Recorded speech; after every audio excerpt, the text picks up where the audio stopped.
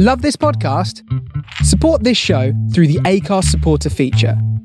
It's up to you how much you give, and there's no regular commitment. Just hit the link in the show description to support now.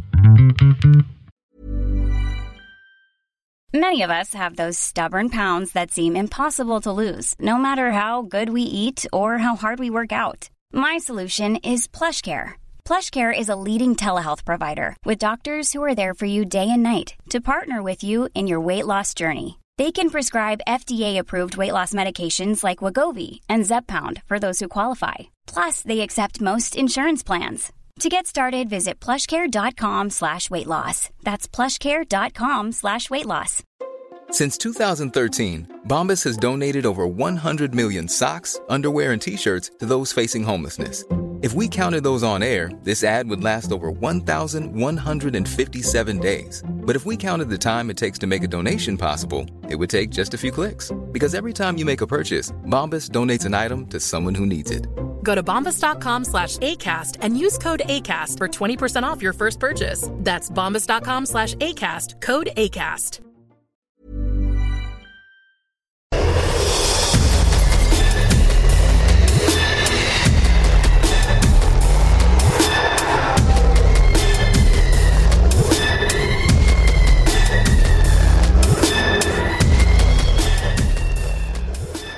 Good. Let's do it. Welcome to the Horror Hangout podcast, where three bearded film fans watch the best and worst horror movies of all time. My name is Luke Condover Kate. I'm joined by my regular co-host, It's Mr. Ben Errington, and our semi-regular co-host, Andy Conjure Turner. Hello, guys. Your beard game's getting stronger every time. Oh, come on! Thank you. I have a great big bushy beard by the time we're done. By the end of this podcast, yeah. Incredibly handsome Andy Conduit Turner with the extra face fuzz. Not to say you weren't before, but this is just... Is Andy short for handsome? Andy, sir. I'll have to ask my mum. Very kind of you, though, Ben. I was actually going to need a haircut a little bit, but you very, very graciously ignored that. Oh, yeah, I can't really tell via Skype. It's hard to tell, you know? In need a haircut. This stark white room that I'm in here. Yeah, it's like good at recognizing 2 pixels thick. 2 pixels too thick right now. Yeah. I'm good at recognizing when people have had a haircut, no matter how minimal. If someone comes in and has had a trim comes into the office, I go, "You've had a haircut, haven't you?" It's like my shit superpower. Is it like you don't comment if it's been good or bad. You've had a haircut. Yeah, no, never do that. Just go. Is it the smell? You smell the hairdressers, like whatever that hairdresser smell is, or you see some loose hair stuck to the forehead. I used to hate going to the. They look upset. I used to hate going to the hairdressers when I had hair, because I was always under the impression that they were trying to make me look like a footballer. Like every time I went in there, I'd come out and they'd do my hair in a way that was kind of too footballery for me. And then as you come out, someone passes a football to you and you go, "Oh!" Every time. Land on your back and everyone goes, "That haircut, you thought you were supposed to be a footballer. Look at the state of you." The team coach pulls up Alex Ferguson, gets out. "No, Sir Alex, I'm not even a footballer." Exactly, yeah. Please. This is why I was genuinely worried that was going to happen. But yeah, no hair anymore. No worries. So what is the news, Ben? You got the news? Yeah, so big news today is that legendary horror actor Sid Haig has passed away. Haig? Am I saying that right? I say Sid Haig. Haig. Sid Haig. Yeah, so he was 80 years old. I kind of was one of the... I'm not hugely familiar with a lot of his stuff. I've never really been into sort of like House of a Thousand Corpses and, you know, obviously where he got one of his most iconic roles, Captain Spaulding. But he's also in The Devil's Rejects, right? And then the recently released Free from Hell. I'm assuming he's in that as well, right? I don't know if he's... I don't know much about Free. I'm not a big Rob Zombie person, but he's... Minor cameo, it seems. Because he was ill, I think, when they were making Free from Hell. Yeah. Well, he's a very iconic looking character. Obviously, Captain Spaulding, a lot of people love, mainly because of the way he looks. Yeah, so there we go. Rest in peace, Sid Haig. Fruity fucking Tootie. We used to love... Fruity fucking Tootie. We used to love Devil's Rejects growing up, because we were massive into Leonard Skinner. And that like final Freebird thing that goes on for 20 minutes was amazing. Okay. I don't remember that. Sorry. Are you into those films, Andy? I haven't seen any of the, that series of films. They've kind of been on the list that I might watch one day, but I think I just missed the boat on them. And having not seen the first one, I didn't get the drive to go and see the others as they came out. But I guess I know they're very popular. It's kind of a gap in the knowledge, I guess. I've got to say, I saw the last Rob Zombie film I saw was 31, and I had to turn it off after like the first 20 minutes. I just couldn't. There's something about that film it just rubbed me up the wrong way. I found it frustrating, but I'll give it another go. I liked Devil's Rejects, so I'll probably go watch Free From Hell. I've seen his. I think the only Rob Zombie films I've really sat and watched and known I was watching a Rob Zombie film certainly was his runs at Halloween. They were fine. Yeah. I've only seen the first one of those two, and I thought it was okay. Didn't watch Halloween 2 because easy to get mixed up with the other Halloween 2 and the soon-to-be released Halloween 2. Easily confused. Which Halloween 2? Which is your favourite? Spider-Man 2. Spider-Man 2. Yeah, I'll go with Spider-Man 2. 3 Spider-Man 2s. Overdoing it on the old Spider-Man 2. What other news have we got? So Resident Evil 3 turned 20 this week. Another thing to make you feel old. So 20 years ago was the first time that you heard the Nemesis utter "stars." What is everybody's memories of these games? I never played Resident Evil 3. I know because you're massive. Both of you are like massive Resi gamers. I never you must remember playing this one though. You ever play it or see it? Or I know what it is. I've seen people play it. It's Claire Redfield, right? It's Jill Valentine. Jill Valentine, yeah. one of the three. Actually, Luke. I knew it was one of them women, Claire or Jill or Redfield or Chris or. It was one of them women. Was it Barry Redfield? Barry Redfield, he was the best one. Yeah. Yeah. So this was like an iconic one for me. Like the first 3 Resident Evil games for me, sort of are all kind of on a fairly even keel of like how much I love them and how much I go back to them, and play them as regularly as possible. Good. But I want to know. Is that what's an even keel? What's a keel? It's one of them things, and it's even, isn't it? It can be even or it can be uneven, and you don't want it to be the latter because that's no good. You want a keel to be even. Yeah. So yeah, 20 years of that makes me kind of want to go back and play it again. Would you like a remake of it? Yes, of course. I don't know. I'm asking. I imagine they would. They are going to do it, right? They've got to do it in that Resident Evil 2 remake style. I think that's been heavily rumored, right? I'm not sure if it's rumored as a, just a bit of premium DLC you get for this one, kind of like. When you get, I guess, Far Cry games mostly, you kind of get something that's same engine that comes out about a year after, but it's pretty much a full game that comes out maybe a 10 or less. I think that's been rumoured, but you'd think if they were going to announce it, today would be the day, right? Oh, yeah, good point, yeah. Yeah, that would be... that. I think it was maybe a couple of days ago that it was the 20 years, actually, unless they're going to just wait 2 days afterwards, just to really fuck with us. You've dropped the ball there, Capcom. Get on it. Come on, Capcom. That was a Japanese release, though, so maybe they'll wait for the American release. Who knows? Maybe not. That'd be good. I remember I got this like super early. When this came out, I was so excited. I was at when you're in the computer exchange back in the day, and they'd sometimes get like imports of stuff, and it can't have been that long before the UK one came out, but it was in that time of life where there was a proper gap between things coming out in the US and here. I had a PlayStation that could play import, say, one of those local people on the estate shipped it for us. Yeah. Podcast like group listener Danny Taylor, his dad did it for me.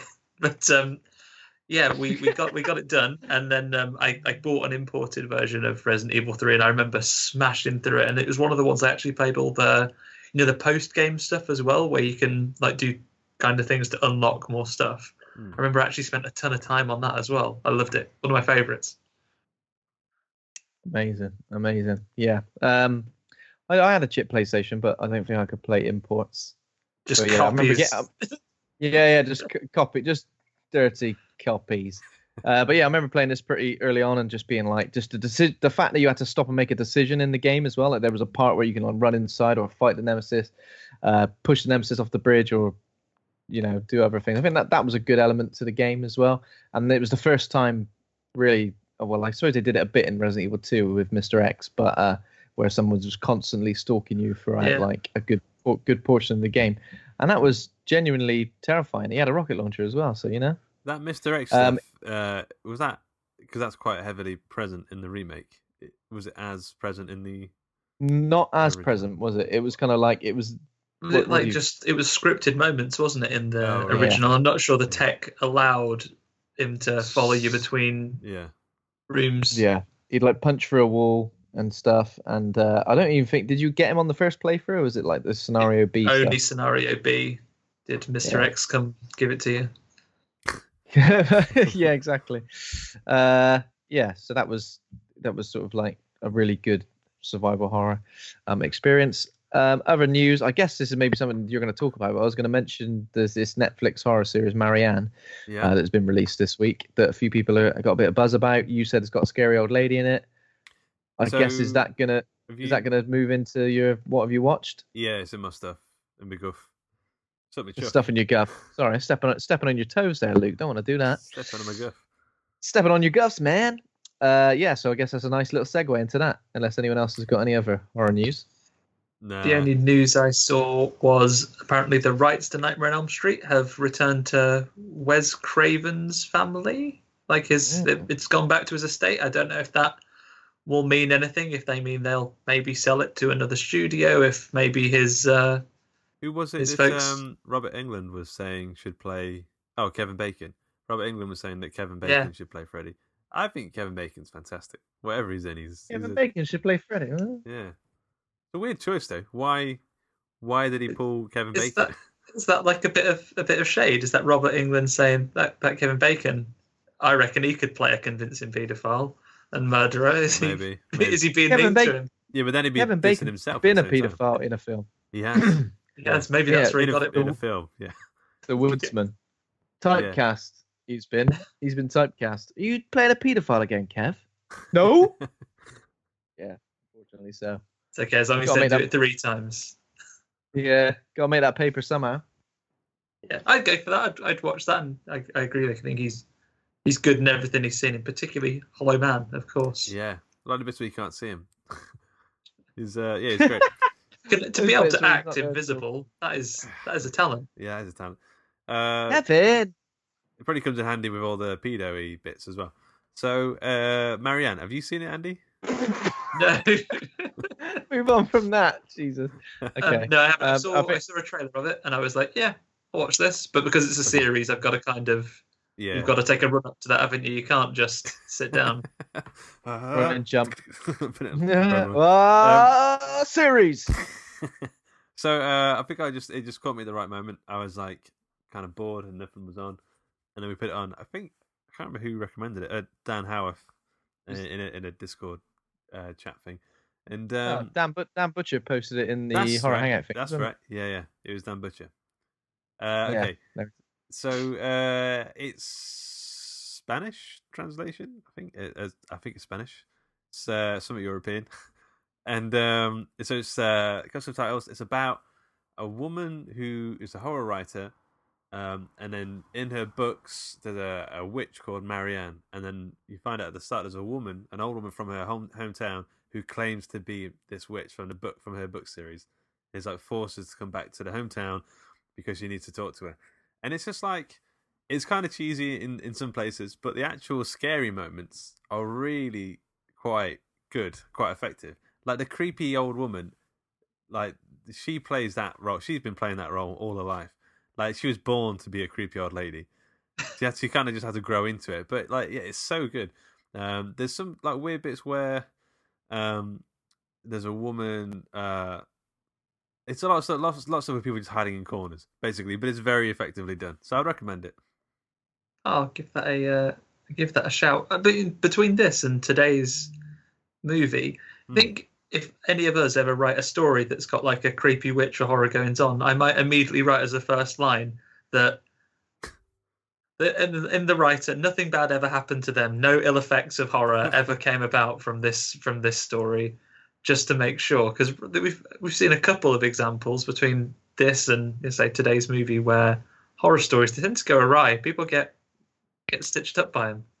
Do you feel like we're moving into like the meta? It feels like we've had a lot of horror stuff going off, and it's had a big uplift in viewings and box office tickets. Now everyone wants like meta horror. They want to have the people who write the horror sort of end up in the story itself. Yeah. Oh, between that and the other news, maybe it's time for another Wes Craven's New Nightmare. New Nightmare. Yeah. The most meta horror film before this. Yeah. I what do you think of that one? That's a fan favourite, that one. I like New Nightmare. Yeah. Yeah, it's all right. It's just super cheesy in the last sequence. And his jumper's slightly off colour versus the rest of canon. Not good. But otherwise. Yeah. Other than that, I've watched Ad Astra at the cinema. It's not horror, but have you guys seen it? Ben, I know you've seen it. Have you seen it, Andy? No, I've not seen it yet. I might do, but it's one of those that I'm not sure. If I don't get round to it, I don't think I'll be too annoyed. So it's pretty good if you like your space epics like Interstellar and that kind of thing. It's not as good as Interstellar and everything. And it's way more bonkers than I think anyone sort of thought it was going to be going in. Like there's some elements of that I was not expecting to see that in this film. And like I liked it. Yes, the guy next to me was asleep for the last hour of the film. So like I think it has that. It's gonna cause it's like a lot of washing atmospheric sounds and stuff. So it's gonna send some people to sleep. Yeah, there are like a few soothing space noises, but they're sort of few and far between. Yeah, definitely some mental stuff happening. Like it's a near future film, so obviously space exploration is a little bit more advanced. There's a base on the moon, a base on Mars, all that stuff, and then there's just a lot of things you didn't expect, like space pirates. That sounds mental, but in this film it kind of fits. Yeah. Oh, it's worth a go, like especially if you're kind of bored of the like super realistic space films, like Gravity and First Man and even The Martian to an extent, even though that's obviously is on Mars. But yeah, if you're gonna but you relate, like the Mars stuff in this film is way more sci-fi, I'd say, than the Martian Mars. Yeah, definitely. The Martian Mars is a lot more like rooted in reality, isn't it? Where I guess this stuff is, but they've taken really fucking tooted in reality. Yeah, but they've taken advantage of the near future setting where they've gone. Look, everyone's phone's a little bit smaller. Pretty much do what we want here, mate. We could do what we want with this. Space pirates, yeah. Killer baboon, yeah. Get one of them in there. Yeah. So I quite liked it. Anything else? What else? Snowpiercer I watched again because it's on Netflix now. Oh, nice, yeah. I really like that film. I think it's just like I know some people don't get along with sort of how allegorical it is, but I think I like that aspect, that it's so it feels like it would make for a great, what they call, the what they call, it's not a tableau, but the big thing where it's like in medieval paintings they have a story that starts on the left of the wall and goes all the way to the right. Yeah. Like a Bayeux tapestry. That's the one, yeah. So the tapestry, you could tell the story perfectly in the tapestry, and it would kind of fit in really well. It's just a great film. Chris, so you thought you're like, this film's good, but I like to see it on the tapestry. I'd see the tapestry adaptation. Did they? 2 stars. Those stars, not a tapestry.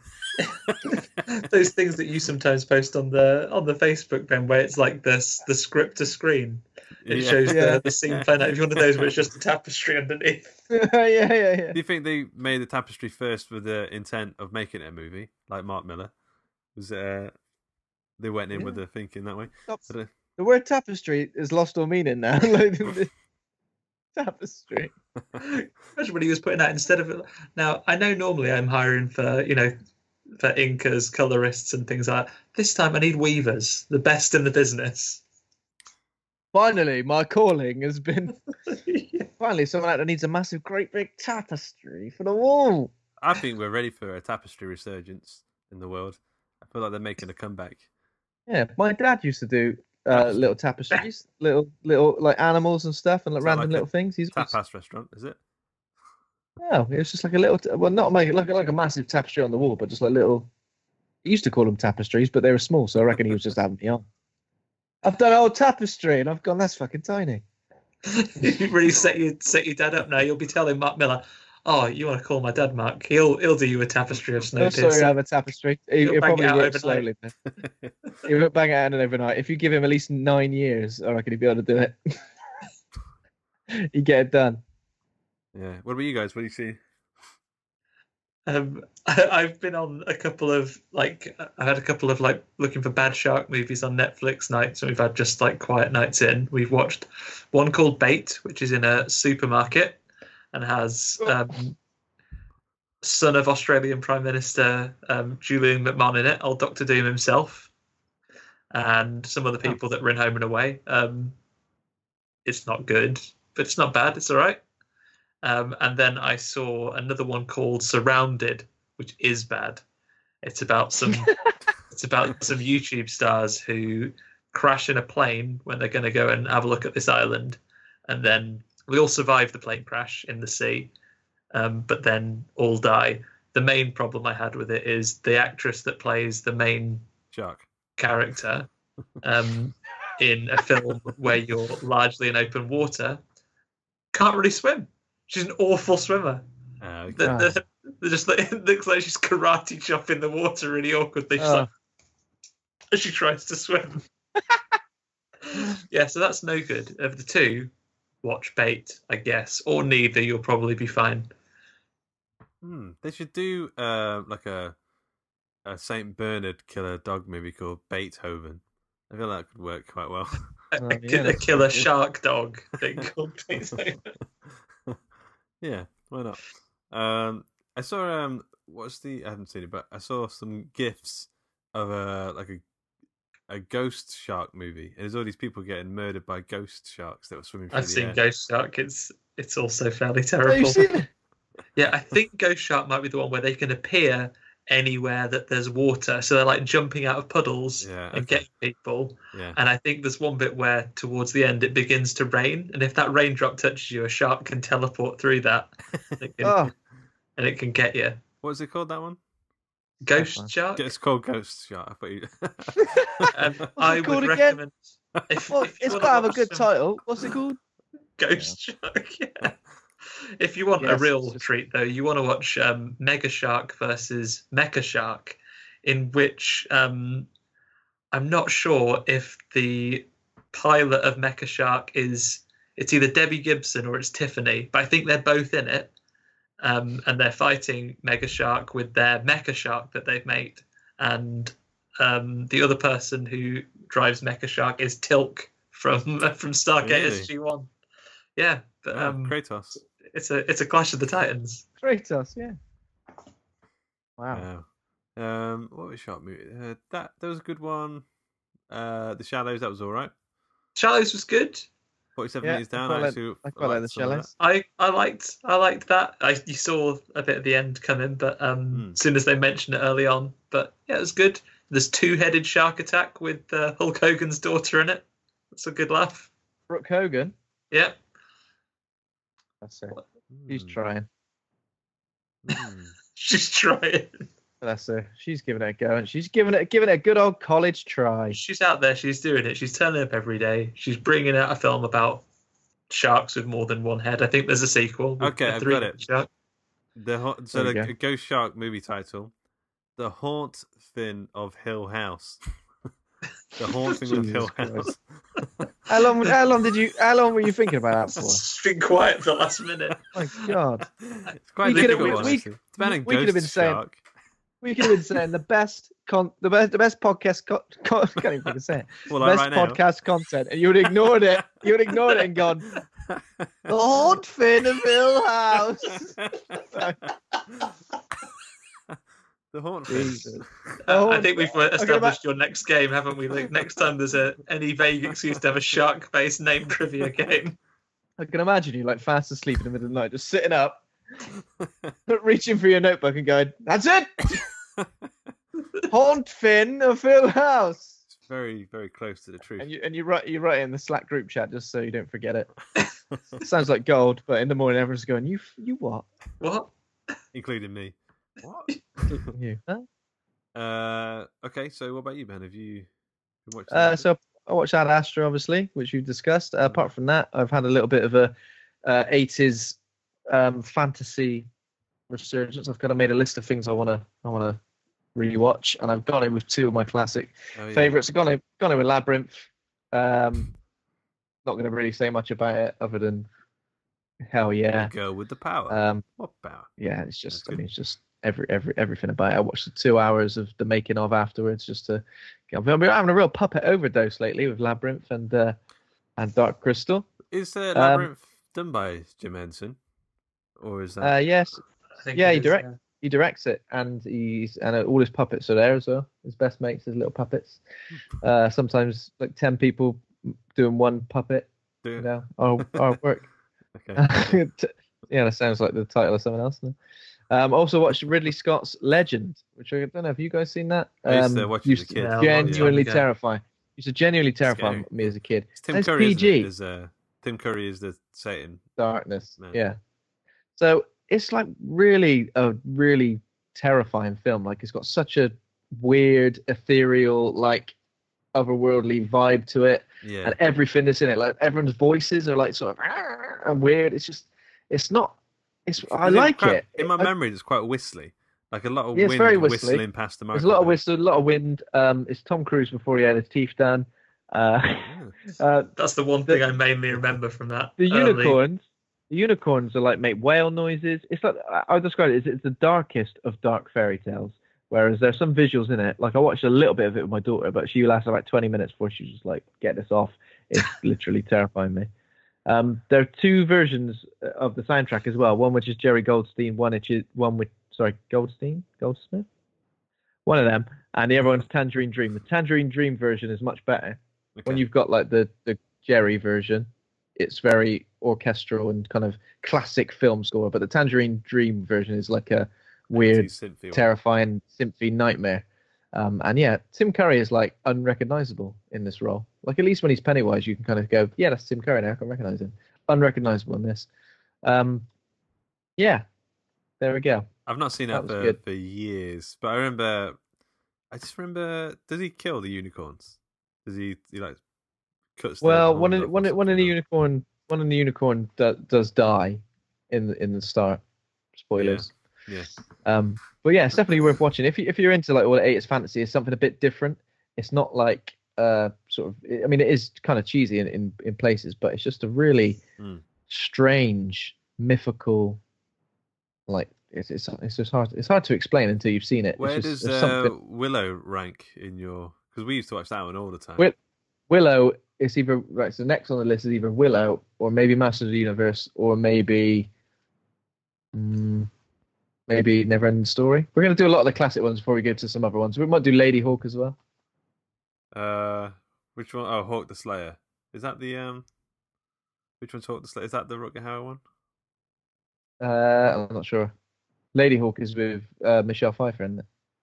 Oh, okay. Yeah. Yeah. So I might do that. Watching some films I haven't seen in years. That's it. Cool. That's it. Cool. Okay. Well, I guess we'll crack on with scary stories to tell in the dark. I've got to say, I think this is the longest time since for me, because I know you've done it a couple times, Ben. I think it was 3 weeks ago, 3.5 weeks ago, 4 weeks ago. I saw this, so I've had to refresh my memory by reading the Wikipedia bits. I mean, I may be a bit light on some of the details, but I don't know. See how we go. That's right. I think between us, between the three of us, we can probably we can piece it together. I'm sure. Yeah. Cool. Okay, Ben, have you got any details on it? Sure. So, Scary Stories to Tell in the Dark is a 2019 horror film directed by Andre Overdahl, based on the children's book series of the same name by Alvin Schwartz. A group of teens face their fears in order to save their lives. That's literally all we've got on IMDb. You know, Can you be any more vague than that? Sure. Teens fight ghosts. I'll be more vague. It's horror film. Okay. Yeah. It's a scary film. C title. C title. Scary Stories Telling the Dark. What more do you want? Fucking hell. So Rotten Tomatoes 79% critic score, 72% audience score. The audience weren't quite as keen as the ravenous critics who went and sort of masturbated as they were watching it. 6.4 out of 10 on IMDb. This is what the consensus is. Like the best-selling series of books that inspired it, Scary Story to Tell in the Dark opens a creepy gateway into horror for younger genre enthusiasts. So this is a big book in America, 400 pages or so. I don't know. It's but they all bang on about it all the time, about how they sort of grew up with it. I never knew what this was until fairly recently. Yeah, same here. I'd recognise some of the visuals, like some of the book covers and stuff. I'd sort of see them around and sort of heard this referred to, but again, not really known what it was until it was announced there was going to be a film. So I did a little bit more digging. Yeah. Pretty forceful on the digging there. What about you, Andy? Yeah, sorry. I didn't know anything about it until I saw this was out. I think, like you, I wasn't aware of the book series and all this resurgence we've seen of sort of the entry to horror that I remember when I was younger. I was aware of Goosebumps when I was a kid, and slightly above, and I was aware of is it the Nickelodeon that Are You Afraid of the Dark that's about to come back as well? I used to love that. That was my go-to growing up. That's the Midnight Society one, isn't it? And blowing the dust in the campfire. Yeah. I knew about those ones. So as soon as this was advertised, I kind of knew that it was along that theme, but I'd never encountered the books growing up. Are they like Goosebumps? Is this film a series of shorter books, or is it just one big book? It's just like volumes of short stories. Apparently, they were very hard to put down. Sticky pages, apparently. Sticky pages. Okay, I'm done with the dumb jokes now. Okay, so I told the trivia. I don't know. It's all right. I mean, it's definitely a gateway sort of. I would love this actually. At a certain point in time, when I was 10 or something, I think I would have really got along with this film. Because it's quite scary at times. It's got people actually dying. Yeah. So it's a PG-13. So was it 12A or was it 15 in our cinemas? Because it was 12A. I mean, that's pretty. I think it was 12A. That means you could take a baby and go, watch this. For the love of God. Watch it. Watch the jangly man. He'll come and get you. Yeah, so it's very good. It is goosebumpsy, but maybe like takes it to the next level a little bit. Yeah. I quite liked it. I think there were a lot of good, genuine scares. It almost felt like the plot kind of settled into a nice little rhythm, which felt all right to start with, but then after a while it was a bit like, oh, right. You know what I mean? Someone awakes, a story awakes a force, the force chases someone down. It kind of felt like that was all the stories were. It didn't feel like any of them were sort of that unique. There was possibly one which was a bit more standout as being unique. Yeah. Yeah. But yeah, apart from that, I thought it was good. Yeah. I think I'm with you. Sorry, go. I was just going to say, I think it suffered a little bit from the same thing that It film suffered with. Like, the first few people the thing gets with ease, like the people were never getting away. And then towards the latter part of the film, the ghoulies just can't seem to catch, or they seem to become really incompetent because they have to have that for the film to continue. Do you know what I mean? It's yeah, I mean, like the jangly man seemed like the most like the Terminator. Like the Terminator, but they could get away with him like pretty easily, like hiding under tables from it. Whereas the Harold, the Scarecrow, he can't move at all, and he was like inescapable. Like it was inevitable that he was going to get you. So I don't know. That kind of thing grates on me a bit, but no. So who we got in this film? I don't recognise. I think the only person I recognise is Dean Norris, who plays like the dad of one of the characters. Zoe Margaret Coletti plays Stella, who's she puts in a great performance, I guess you could say. So she plays like a horror fan, a bit of a nerd. Her mum died, or I can't remember. I think her mum left. Her mum left? I'm not sure if she left and then died. Thing, all right? Yeah, she's dead to her. Okay. Michael Garza plays Ramon Morales, who is I couldn't tell how old these kids were supposed to be, because this guy looked a bit older to me. He looked like in his 20s or something. 30. He was 28. Yeah, he could have been. He looked that way. He's a drifter. He lives in his car. That's all we know, and he likes horror movies. Yeah, He's got a knife. Yeah, he's got all the things he needs. He's got a switchblade. He's got a car. Yeah. Who else we got? God, I thought it said Lorraine Croissant. It says Lorraine Toussaint plays Lulu. I don't know who that is. Is that the sister? No? Lulu! Doesn't look. I don't know who that is. No. No, I don't know who it is. Lulu. Maybe that's one of the. Oh, is that one of the? Is that the old lady they go and visit? That's the old lady. Yeah, that's the old lady. Okay. Gabriel Rush plays Oggy Hildebrandt. Older, nerdy sort of kid. Oggy is a weird name for even. I know it's short in August, but it's just weird. And every time they said this name, I felt a bit like, what? Oggy. He could never live in this country. That'd be all he'd hear. Exactly. Especially if his last name was Oi Oi Oi. Austin Zur, who plays the sort of the comedic relief, Chuck Steinberg. I actually like this guy. I thought he'd put in a good performance. He a couple of good gags. He even did like a poo pun, which is right up my street. He says like poop the ta when he's going to throw something at someone instead of coop the ta. Very good. And I was like, that's one of my jokes. I'll write that one down, mate. He's pretty good. Who was the sister? I've actually not got it here. What was the name? Ruth Steinberg. Natalie Ganshorn played her. Again, I don't know any of these people apart from Dean Norris. No. Also, I was gonna say, what's with all the Vietnam like stuff?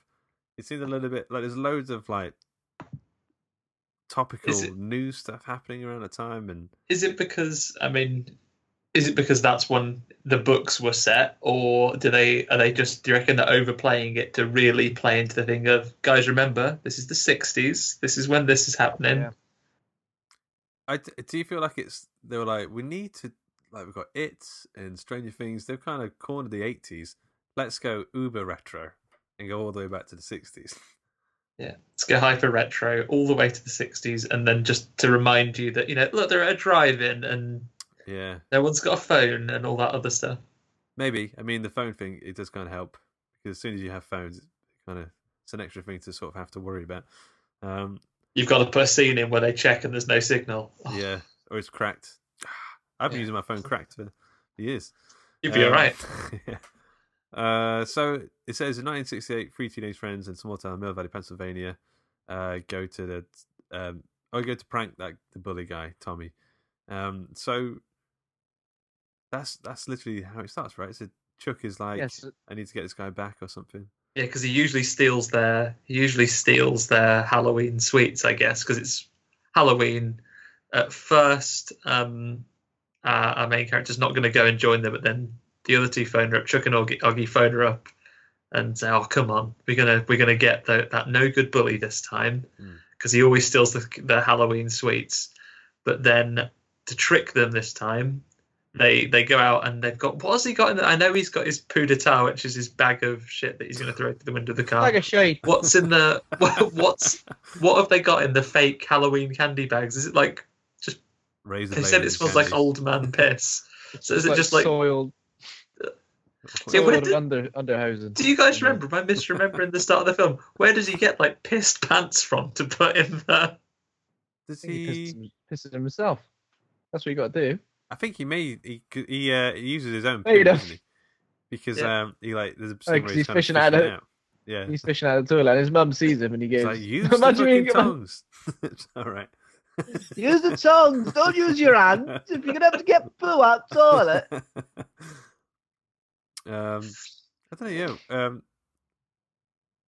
Yeah, but he gets a bag full of soiled rags, and then throws some poo in their car, and then they crash. Yeah, and then they crash. Yeah. So, and his sister is in the car with the bully as well. On a date with him. Yeah. Yeah. On a date with him, and he's brought his two mates along. Come on, mate. Yeah. Come on. And a bag of shit.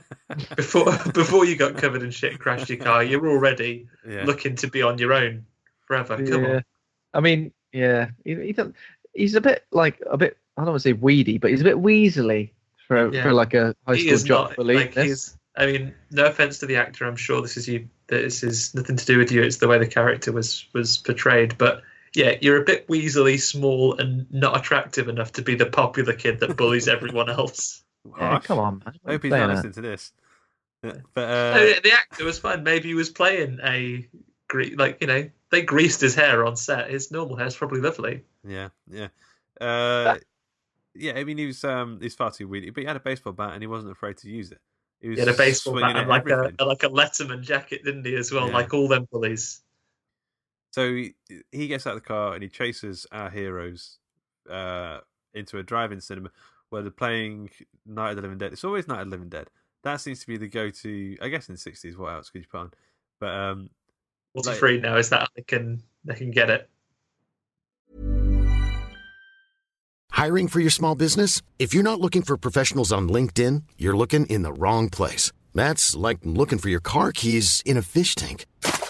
LinkedIn helps you hire professionals you can't find anywhere else, even those who aren't actively searching for a new job but might be open to the perfect role. In a given month, over 70% of LinkedIn users don't even visit other leading job sites. So start looking in the right place. With LinkedIn, you can hire professionals like a professional. Post your free job on linkedin.com/people today. Hey, Dave. Yeah, Randy. Since we founded Bombas, we've always said our socks, underwear, and T-shirts are super soft. Any new ideas? Maybe sublimely soft. Or disgustingly cozy. Wait, what? I got it. Bombas. Absurdly comfortable essentials for yourself and for those facing homelessness. Because one purchased equals one donated. Wow, did we just write an ad? Yes. Bombas. Big comfort for everyone. Go to bombas.com/ACAST and use code ACAST for 20% off your first purchase. Hey there, it's Michelle Norris. I'm host of a podcast called Your Mama's Kitchen. When I travel, I'm usually looking for a way to find a taste of home when I'm not at home. And one of the things I love to do when I am at home is entertain. And Airbnb allows me to do that. When I was in California recently, I rented a house that had a great kitchen. And when we were sitting around the table, we're all thinking, we're in someone else's house. Someone could be in all of our homes as well. If you have a home, but you're not always at home, you have an Airbnb. Your home might be worth more than you think. Find out how much at airbnb.com/host. that's probably it. Because it's royalty free. Yeah, I always forget about that. Yeah. So the drifter guy, Ramon, is watching Night of the Living Dead. He's a big horror fan, and they get in his car randomly.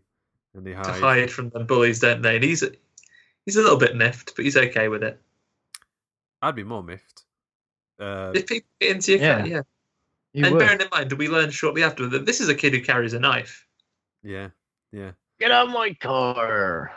Fucking slice ya. Yeah. I mean, what happens? So Tommy turns up. Yeah, they sort of they all get around the car, and they say, "Oh, get out the car, you guys. We're gonna beat you up with this baseball bat." But then, of course, not because this is a rotten kid clearly threatening violence in a public place, but because he's standing in front of the screen. Sit down in front, asshole! And they're all shaking their fists, and then the cinema guy comes along, and they go, "All right, we'll go. Bye." Yeah, so they get ushered off, and then they've got a new member of their crew. Come on. He's got a car. So he's got a car, so then they go, let's go explore this haunted house. Why not? I'm not sure which one suggests it.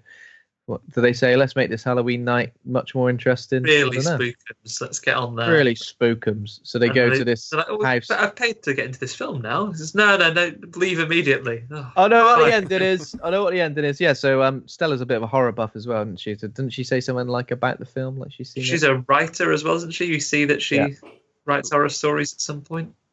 Yeah. She has like famous monster magazines, and she's well into it. But they take her to a house of like the wealthy Bellows family. The Bellows family. That's it. So yeah, there's all these sort of like rumors and urban legends and all this stuff about what happened to this girl who lived there. Apparently, she was potentially locked in the basement or something. Locked in the basement, yeah. Was she disfigured in some way? Disfigured in some way, maybe a bit mentally ill. I'm not sure. Did you say albino? Just throw all that stuff at her, innit? She's got enough to deal with, innit? Yeah. Get in the bloody basement. So basically, they find a secret room where she was allegedly kept, and inside there's a book, a creepy book. Where is that? Is it in like a chest? It's like a little bookshelf at the back. I'm not sure if the bookshelf is hidden, but it's back there. It's already in a hidden room. Yeah. Which Ramon breaks into with the classic breaking in technique, the same as he breaks into the door. Got a flat piece of metal, Yeah. a switchblade. You can crack any lock in the 60s with that. Oh yeah, 100%. Into Fort Knox. But then Tommy turns up, locks them all inside the room, along with Ruth, the girl he was on a date with. Yeah, because she was like, "Don't be a prick, mate. Let's not murder my brother now." And he I goes, don't give a shit. Pushes her in and then leaves them to it. And then in the background, then our main character, remind me of her name again, it's gone. Stella performance. Says she's told the story to the group already that they used to say a rhyme, and she says, like, if you say this rhyme, then it's the last story you'll ever hear, because then you'll die. And then when she's on her own in a quiet moment, having already been locked in the basement, she goes, "Let's say that rhyme." Then she does. To be fair, right, I ain't got nothing else on. I'm a bit bored. Let's say a little rhyme for me. I've been locked in this room for upwards of 30 seconds. I'm going to say this rhyme immediately. Can you imagine if she'd lived in the 80s where there were Candymans and stuff all about? She wouldn't last 10 minutes. Necronomicons and Beetlejuices. You'd be reading everything. Don't say anything. Man, she'd be awful in Ghostbusters. Don't even think about what your maker could be. Don't even think about anything. She'd just think of the worst thing. Yeah. But she says the poem, and then there's an ominous wind, and the door is Ramon! And the door is blasted open, and they've been released scot-free, or so they think. All right. Yeah. So they get out. And Stella takes Ramon home. And Ramon she taxes the book as well. Yeah, Ramon's like, "Oh, so now we're going into Stella," and then he sleeps on the sofa. It's nothing happens. He's very impressed by her comic collection. Is it Creepshow that she's got, or is it Tales from the Crypt? One of those. She's got some quality horror comics. And then her dad has her dad NYPD Blue. Yeah, her dad's like. This kind of thing bothers me in films. You know when somebody sneaks blue, actually. He looks very sad. He is. When someone sneaks someone into a house and they go, "Shush, be quiet. My dad's in here. He'll kill me if he knows you're in here." And they go, "Yeah, that's fine." But as soon as they get in the bedroom, they go, "Right then, here we are." Kicks over the lamp. Jumped up and down on the bed. Also, I know it was the 60s and everything, but Dad, from everything we've seen of him, seems like a nice guy. And Ramon's, the reason he stays over is that his car's been trashed by those rotten bullies, haven't they? Yeah. They've scratched racism on his car, and of course, yeah. They've scratched racism all over his car and wrecked the joint. So you'd think that you could probably just nip to Dad and say, "Soz, Dad, got to be a pain, but this guy just saved me from some rotten bullies who were going to kill me with a baseball bat. Do phone the police about that in the morning. But in the interim, can this man whose car's been vandalised stay on our sofa? You, my dad, being aware of that, can probably approve it." He'd probably go, "Sounds reasonable, thanks." I like how Andy goes into these situations with like contract speak. Like, Hey, that seems fine. Yeah, whereas, I don't think any reasonable dad, even one from the 60s, he's going again. Could really dispute that. But what's the other option? Is that he just literally walks in on him, like has no idea he's there, goes into the back room and he's asleep on the sofa, and just goes, "What the fuck are you?" And he's got a knife. Yeah, and he's got a knife. Yeah, he's beat him up like that. Beat him up like that poor kid from Sleepaway Camp again, but he's on the sofa. Oh, yeah. I've got to stop him. Okay, so the next morning, Ramon can't leave the town because his car is wrecked, and it's going to take him weeks to sort out. Racism, yeah. And also, the detective, like the local detective, is like there is some. Oh yeah, no, because Tommy needs to go missing yet, but he says Tommy's gone missing. We'll talk about it in a sec. So you can't leave town yet. I think that's the sort of general He gist. says, "Oh, your car's been wrecked by racism, has it? Who did that? That racist kid that lives on the farm. All right, I won't investigate that, but I thought I told you best be moving on, but now don't be moving on because of this." Gone missing. Yeah, So, the bully who's publicly wrecked your car, knife carrier, has gone missing. Yeah, so before that, we saw what happened to Tommy, didn't we? Yes, I think Stella's reading the book, and it begins to appear. Yeah. Harold. Yeah, Harold. Hello, Harold. 25. Harold's about 25, 16, yes. So she starts reading the book, and it's Harold. He's a Yorkshireman. So basically, he's a Yorkshire scarecrow. He's a Yorkshire scarecrow. Been bloody scaring crows all day, you bastard. And then this dickhead Tommy comes and wails on him with a baseball bat. Yeah, what is Tommy's problem with the bloody scarecrow? I think he does. Come on, come on, you bloody. Come on. I know it's it a was scarecrow. The 60s. It's just like a scarecrow hanging there. No, it was Idiot. the 60s, and there's no PlayStation and stuff. Yeah. But your mates really stand there and watch you bash a scarecrow with a baseball bat. I mean, at least Leave him alone. He's had enough. I mean, if you put tinnies on a fence and threw apples at them, that existed in the 60s, and that's more fun than your mate beating up a scarecrow. I've got to say the character design of Harold and all the other monsters is really, really kind of well done. Like, Yeah, I guess that's great. Because people are always going about the illustrations from the books. I'm guessing they sort of just kind of recreated these amazing illustrations in the film. But yeah, Scanned them into 3D printer, spat them out.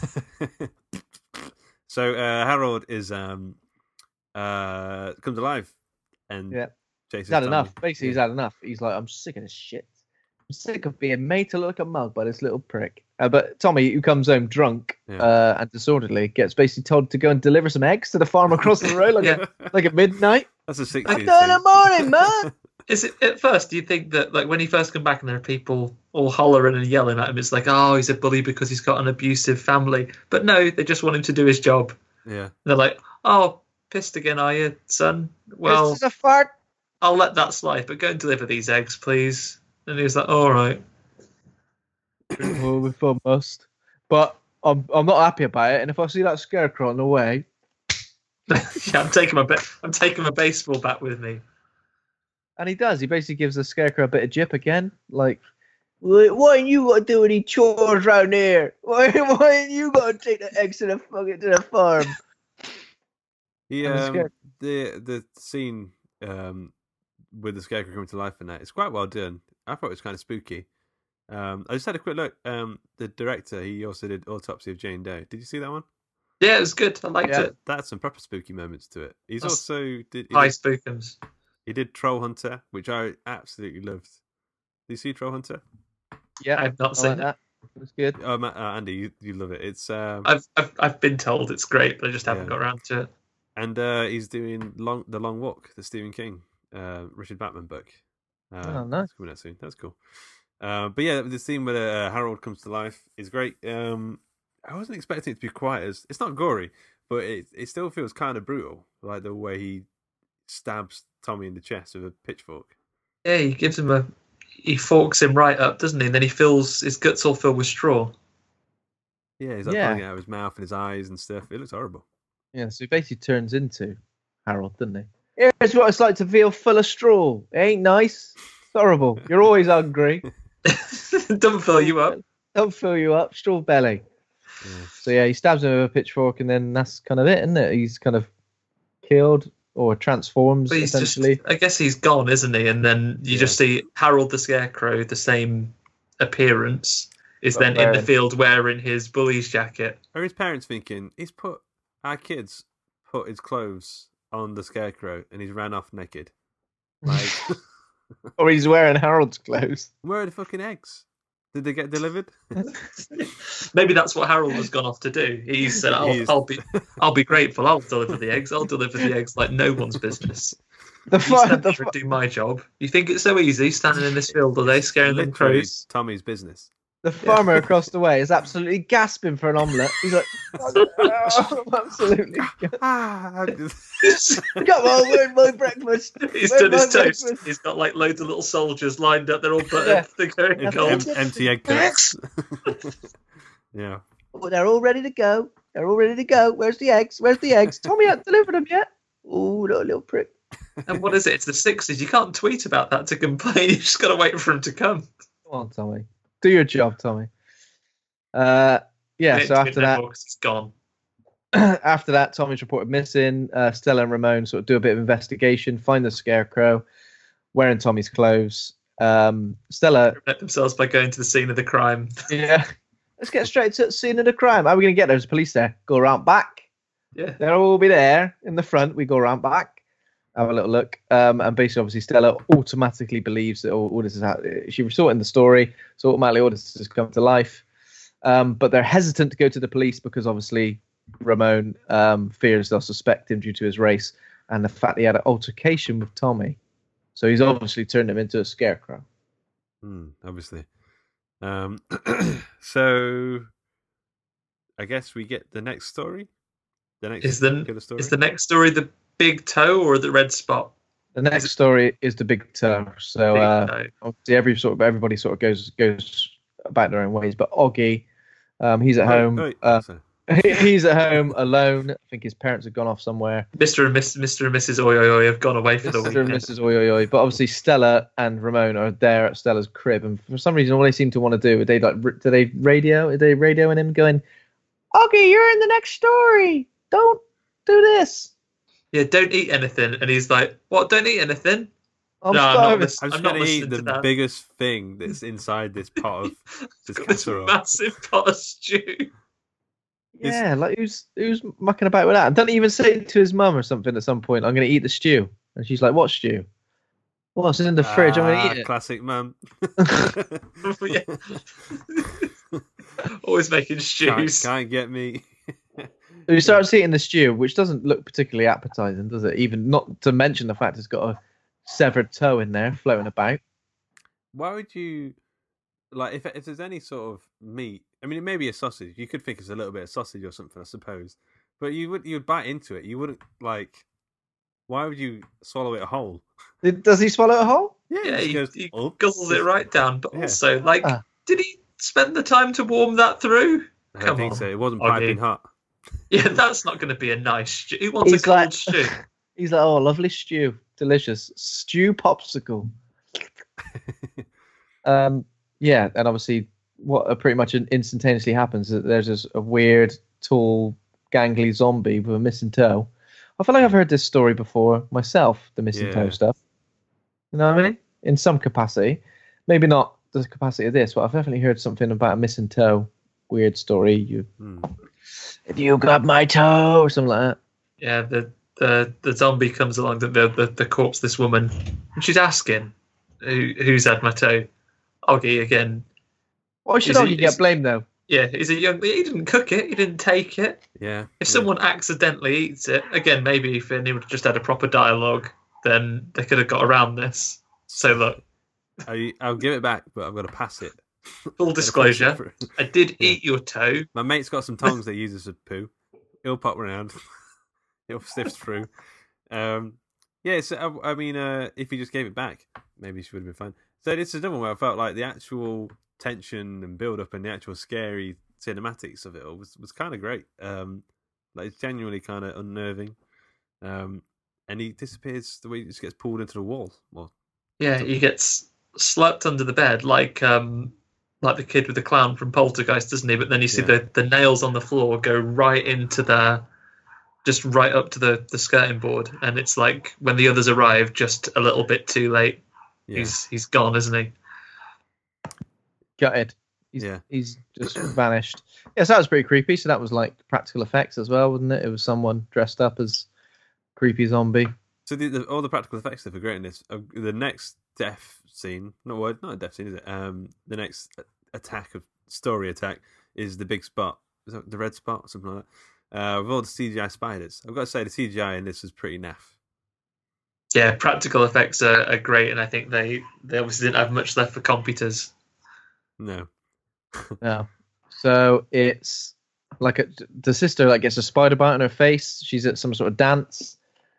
The spider bite kind of existed throughout most of the film, didn't it? As like a little bit of a spot or something. She gets bitten when they get locked in the Spookums room at the yeah. I mean, I don't know if you've ever I don't know if you've ever seen the pimple popping doctor. You ever seen those videos on like YouTube and stuff? Yeah. I know. People like I've seen it. Yeah. This was like, oh, go on, give that a bloody good squeeze, go on. And she's squeezing it, it's getting redder and redder, and then a little, what I thought was a little hair in the trailer, but obviously it's a little spider's leg, because it goes. Yeah. Nice. And she squeezes the affected area, spot explodes, hundreds of tiny spiders all over her, but luckily Stella, Ramon, and Chuck, they all get there pretty quick sharp to save the day. And there's like some weird push them all off, right? Some weird ghostly shadow thing lurking around, isn't there? Whenever all these things are happening, like and it's meant to be Mrs. Bello, Sarah Bello. Is that right? Sarah Bello. Yeah, Mrs. Bello. And then I can't remember this exactly happening, but apparently, go on. Apparently, like what's her name? Ruth pretty much immediately ends up in a mental institution, which I think is like a bit of an overreaction, isn't it? Yeah, and someone says it in like quite a mean way later on. The policeman, doesn't he? He's like, "Well, no, because we saved my sister." He went, she's in the loony bin, mate. She's stitched up forever. She's straight in the loony bin. You didn't save her. It'd be better if she had been eaten by spiders. Loads of spiders came out my face. Straight in the loony bin.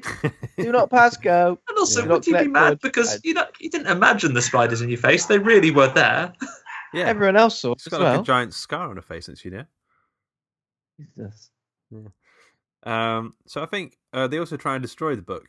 They pop it on fire. They put it on fire, and it doesn't burn. I don't know if they do anything. Hang on a sec, guys. I'll be right back. Yeah, no worries, man. Right, back again. Apologies. I'm staying over at Karen's mum and dad's, and pizza. They've got other house guests. Oh. No pizza this time. Ricky is being a pain and is barking at people, so he's had to come in and sit with me. Okay. There he is. Hey, Ricky. Ricky! Have you seen that film, Ricky-O? The story of Ricky. Is that what it's called? Yeah. I know what it is, but I don't think I've seen it. It's like an Asian. Yeah, it's like meant to be like an extreme gore, sort of ludicrous gore. I want to watch it. It's about 59 minutes. That edit point is, Ben. Oh, Jesus. Oh, right. Okay, I got you. No, I thought you were talking like Ricky-O. I thought you were going. It's 59 minutes long, mate. That film. It's short. Okay. They try and burn their book, but the book doesn't burn. It's a problem with that book. I don't know how else they do. Don't try it. They don't pop it in chemical waste. They don't. What else? They don't rip. They try and rip the pages, but the pages don't rip. Pages just come back. There's always more. Chuck it in the sea. Chuck in the sea. Chuck in the sea. Comes back. Jumanji. Bury it. I don't know. Do something. If they bury it, I mean, because you have to. Do we have to see the story being written for it to have an effect? Yeah. Or it'd probably just happen, but you wouldn't be able to. Almost seeing the story is a good way of like being able to try and save someone, I guess. Yeah. If you don't know, it could attack you whenever, in whatever form. But as you see the story giving it power to make it, that's the thing. But you never know. It's chicken and the egg situation. If a tree falls in the woods, the eggs are. We're still waiting for them to get delivered. Yeah, how you can deliver? Okay, Farmer's dead now.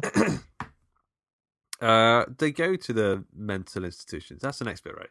They go. Yeah, so they go to a local hospital where they do some sort of research about what happened to the Bellows girl, and they find that her brother was performing electroshock therapy on her as part of like some weird cover up. Like I think their family's mill had been like poisoned in town's water. Several children have been killed, and they thought, right, let's just blame it on the albino scapegoat. Let's blame it on an albino scapegoat that lives in the basement. Lives in the basement. It was her. She'd been killing all the kids, but they've all been specifically poisoned with mercury from the town's water supply. She did it. Come on. She did it from the basement. Because the only thing we left her in there with was a storybook, a pen, and all the mercury. I didn't wonder why she was asking for it all. Give it a mercury. So yeah, at the hospital here is when we get to see Chuck's undoing. He's pursued by the Pale Lady. So how would you describe her? Like a evil Teletubby. Evil Teletubby with made of long marshmallow. grease. It's Mr. Blobby. greasy hair. This is where Mr. Blobby's gone. He's been gone a long time, and he's like- grown some hair. His rubber has perished a He's little. lost He's his chilled. spots. He's chilled. To be fair, he's chilled right out because he used to be like blah, blah, blah, blah, blah. Now he's just like yeah. yeah. This is pretty creepy, I guess. He's sort of in the middle of like 4 different corridors, and he tries to go around each one, and it's slowly getting closer and closer. He doesn't seem to learn very quickly that that's what's happening, though. He keeps like doing it. He goes, "Well, maybe the next one. Oh God, no. Maybe the next one then. Oh no, this one." And this Yeah, one. you think this one would have tried to like slide between one of the legs or something and go round. Yeah, because it's quite slow. Because it kind of just wants to goes in for a slow hug. So he could have I don't know, gone around. He could have gone like this. He could have gone. See ya. Yeah. Lured him into a corner and then just got round. Yeah, maybe they didn't have TIG in the 60s, so he didn't have that training. Yeah. Yeah. But he so kind of obviously hugs him and sort of absorbs him into the body. Yeah. and then vanishes. Yeah. Yeah. So Stella and Ramon then find his signature pen, which is a nudie lady pen. Yeah. Which he carries around with him everywhere, because that's basically porn. They're like, he must be dead. There's no way he would have left this. Oh, he left his pen on the floor. He's got to be dead. Jesus. If I ever find someone's pen, I know. That's it. It's call off the search. Then they both get arrested, or is it both of them get arrested? They weren't supposed to be in the hospital. I think they get a bit done for being at the hospital. But Ramon, it comes out when the sheriff comes. He goes, "I know about you," with his fake name. Like instead of like Ramon Smith, his name is Ramon Jones, and it's like Ramon Jones, draft dodger, and he's like, "Oh no!" Oh, bloody hell! Been stitched right up here. Yeah, and but Stella could go home. She just because the sheriff goes, "Just phone your dad, he can take you home." And she phones her dad and says, "Nah, don't come and pick me up. I'm staying here." And he's like, "Oh, all right, yeah. Okay, then I guess Right. I guess if you won't phone your dad, you have to stay in prison." So they're locked up in the prison cell. And then we get the next story quite quickly now. They're kind of layering up, kind of coming towards the end of the film. And maybe, I mean, the best.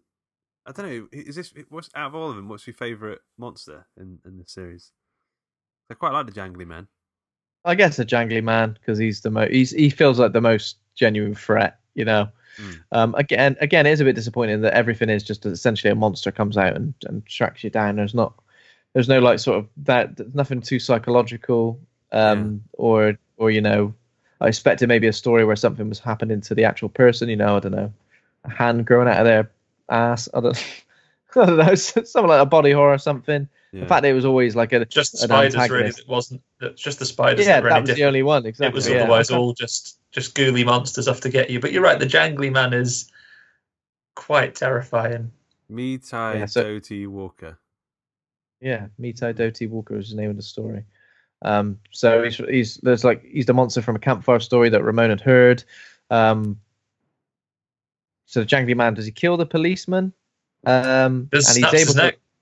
Snaps his neck. Yeah, he's able to like reconstruct itself from several body parts and pull itself apart and stuff. So, tries to kill Ramon. Ramon and Stella escape, and they kind of run back to the Bellows house, where some weird stuff starts to happen. Where Stella pretty much immediately sort of steps back into some sort of time warp. Yeah. It's a bit like the Jangly Haunting Man of Hill House, isn't it? Where she goes back into the past.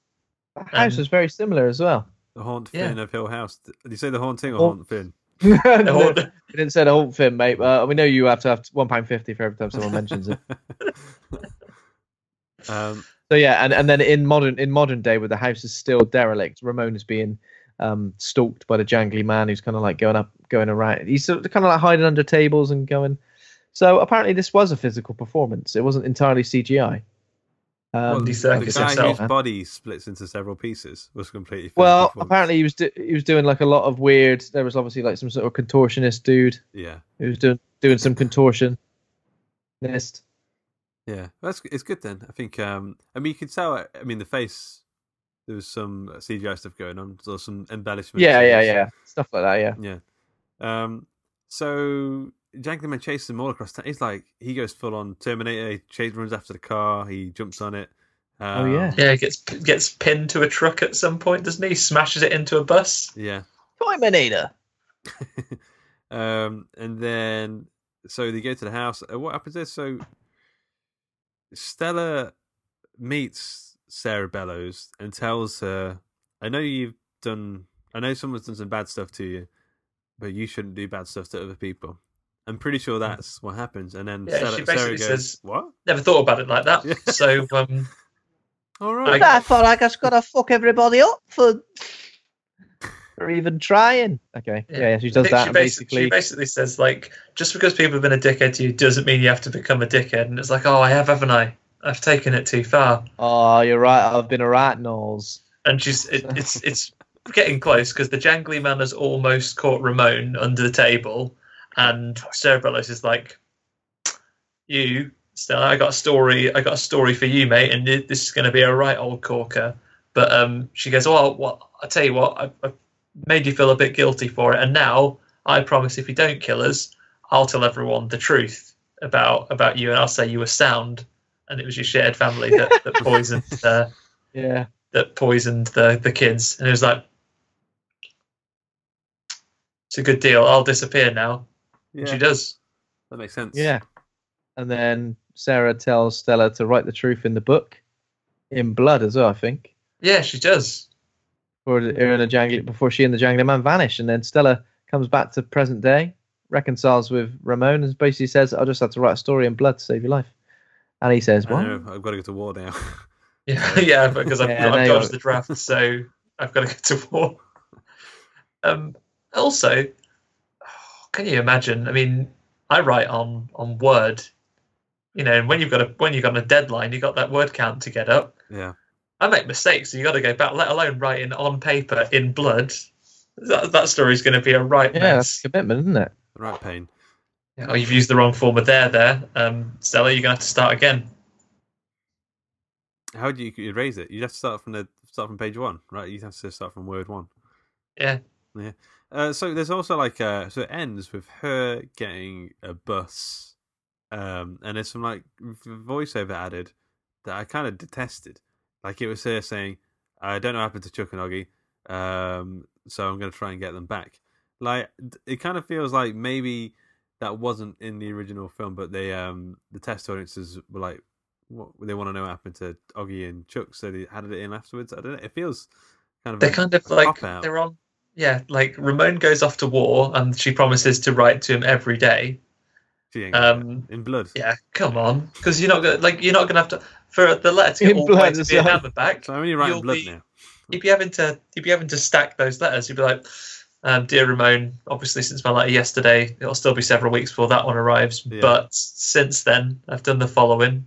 Obviously, you've not had a chance to respond to what I was going to say yet, so this is going to be increasingly complex to keep track of." Also, what are you going to talk about? I mean, he gets to the point where you're just sending a picture of a smiley face. Dear Ramon, smiley face, cheers. Dear Ramon, tits. Dear Ramon, just had a lovely slice of Battenberg. Yeah. How are you doing? Don't tell me, because I'm sure it's horrible, because you're yeah, but then she gathers up and the sister is no longer insane and she's with her. She's got a plaster on her face. Yeah. And they are going to get Chuck and Oggy back using the book somehow, which doesn't know how. Yeah. She's got a Nelly plaster on her face.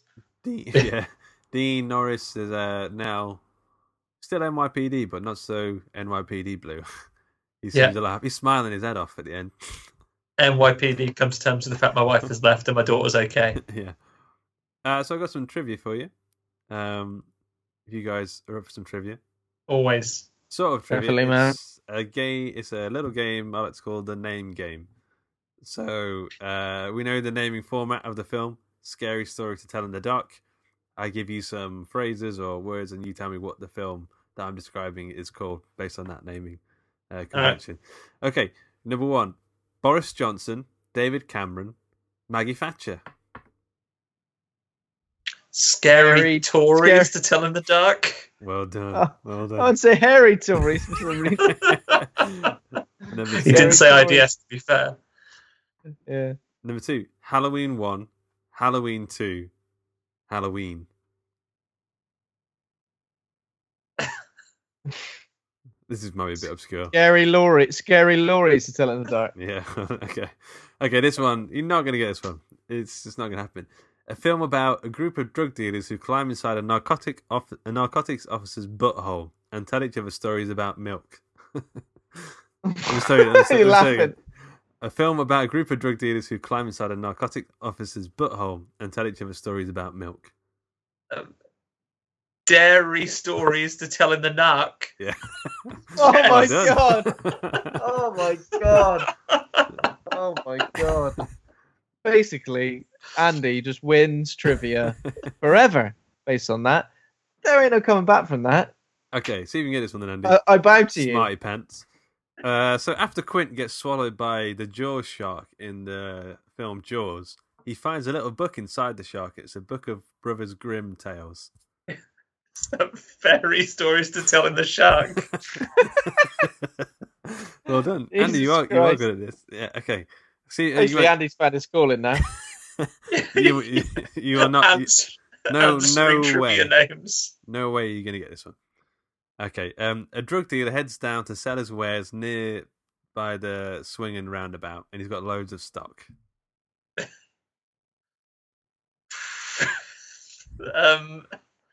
He's got loads of stock. Yeah. And the drug dealer goes to sell his wares. By a swinging a roundabout. By what? Swinging a roundabout. Swinging a roundabout.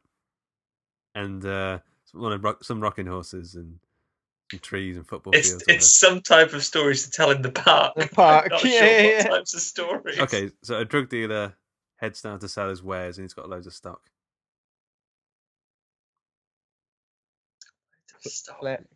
Snary. No, I'm done, Luke. You see, I could do it if it was a This drug one's- dealer with Tourette's, because then I could say sweary stories to tell in the park. But no, This one might be pushing the naming convention a bit. Inventories to sell in the park. Yeah, not having that, Luke. Jesus Christ. Inventories to sell in the park. Even Andy, clearly the expert at this, is shaking his head in disbelief. That is mental. Give us a chance. Inventories to sell in the park. No, no problem with that. Okay. Well done, Andy. You did very well. You got the shark one. There's no question about that. So yeah, Scary stories to tell in the narc one, and you said he wasn't going to get. No one was going to get that. that sounded too difficult. Dairy stories to tell in the narc. That's the title of Andy's new short film as well. yeah. Okay. So we need to rate the film. I don't know what I'm going to go for yet. So I'll let you guys go. I mean, it was pretty good. It's pretty good. It was a bit goosebumps, as I said. Some of the repetitive nature of some of the stories and just being stalked by someone was good, but I think the vibe was good. The creature designs were good. I'd be happy to give it a B-. Yeah. Okay. What about you, Andy? Yeah, I'm similar to Ben. I think we've seen it a bit this year. We've seen it with this, It Too, Annabelle.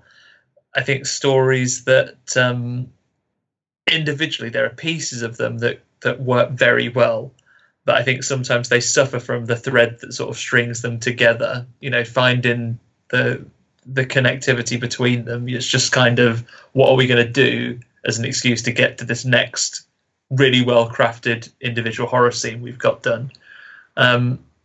I think if I were a kid and this is my first horror movie, I think there's going to be a generation of kids that start watching horror movies now that start with this and are going to love it.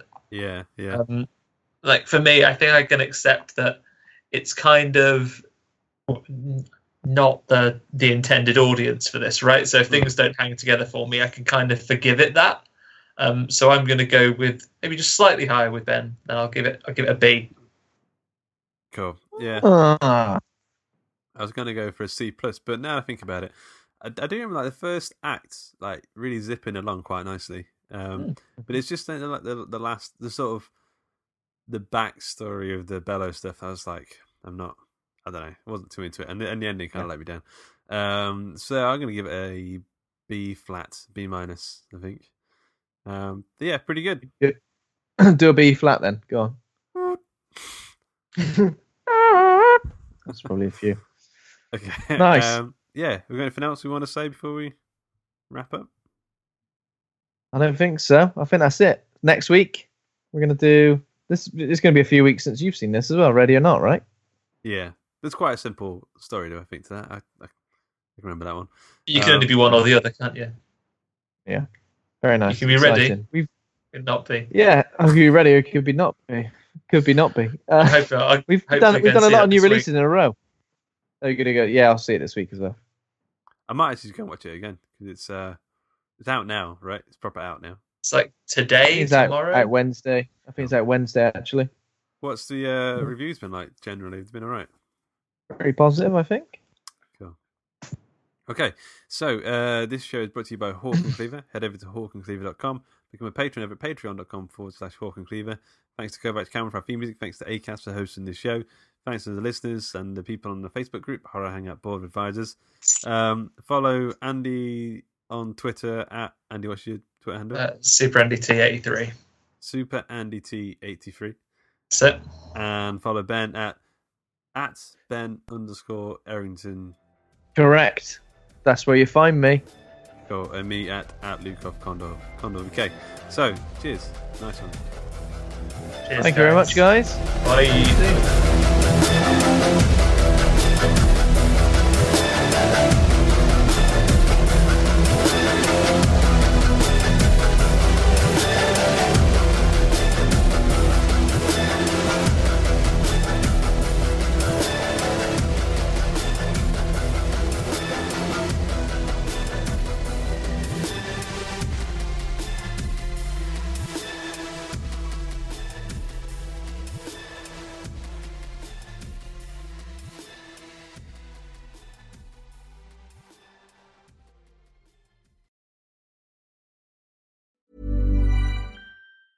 Mom deserves the best, and there's no better place to shop for Mother's Day than Whole Foods Market. They're your destination for unbeatable savings, from premium gifts to show-stopping flowers and irresistible desserts. Start by saving 33% with Prime on all body care and candles. Then get a 15-stem bunch of tulips for just $9.99 each with Prime. Round out Mom's menu with festive rosé, irresistible berry chantilly cake, and more special treats. Come celebrate Mother's Day at Whole Foods Market. Hey, it's Danny Pellegrino from Everything Iconic. Ready to upgrade your style game without blowing your budget? Check out Quince. They've got all the good stuff, shirts and polos, activewear, and fine leather goods, all at 50 to 80% less than other high-end brands. And the best part? They're all about safe, ethical, and responsible manufacturing.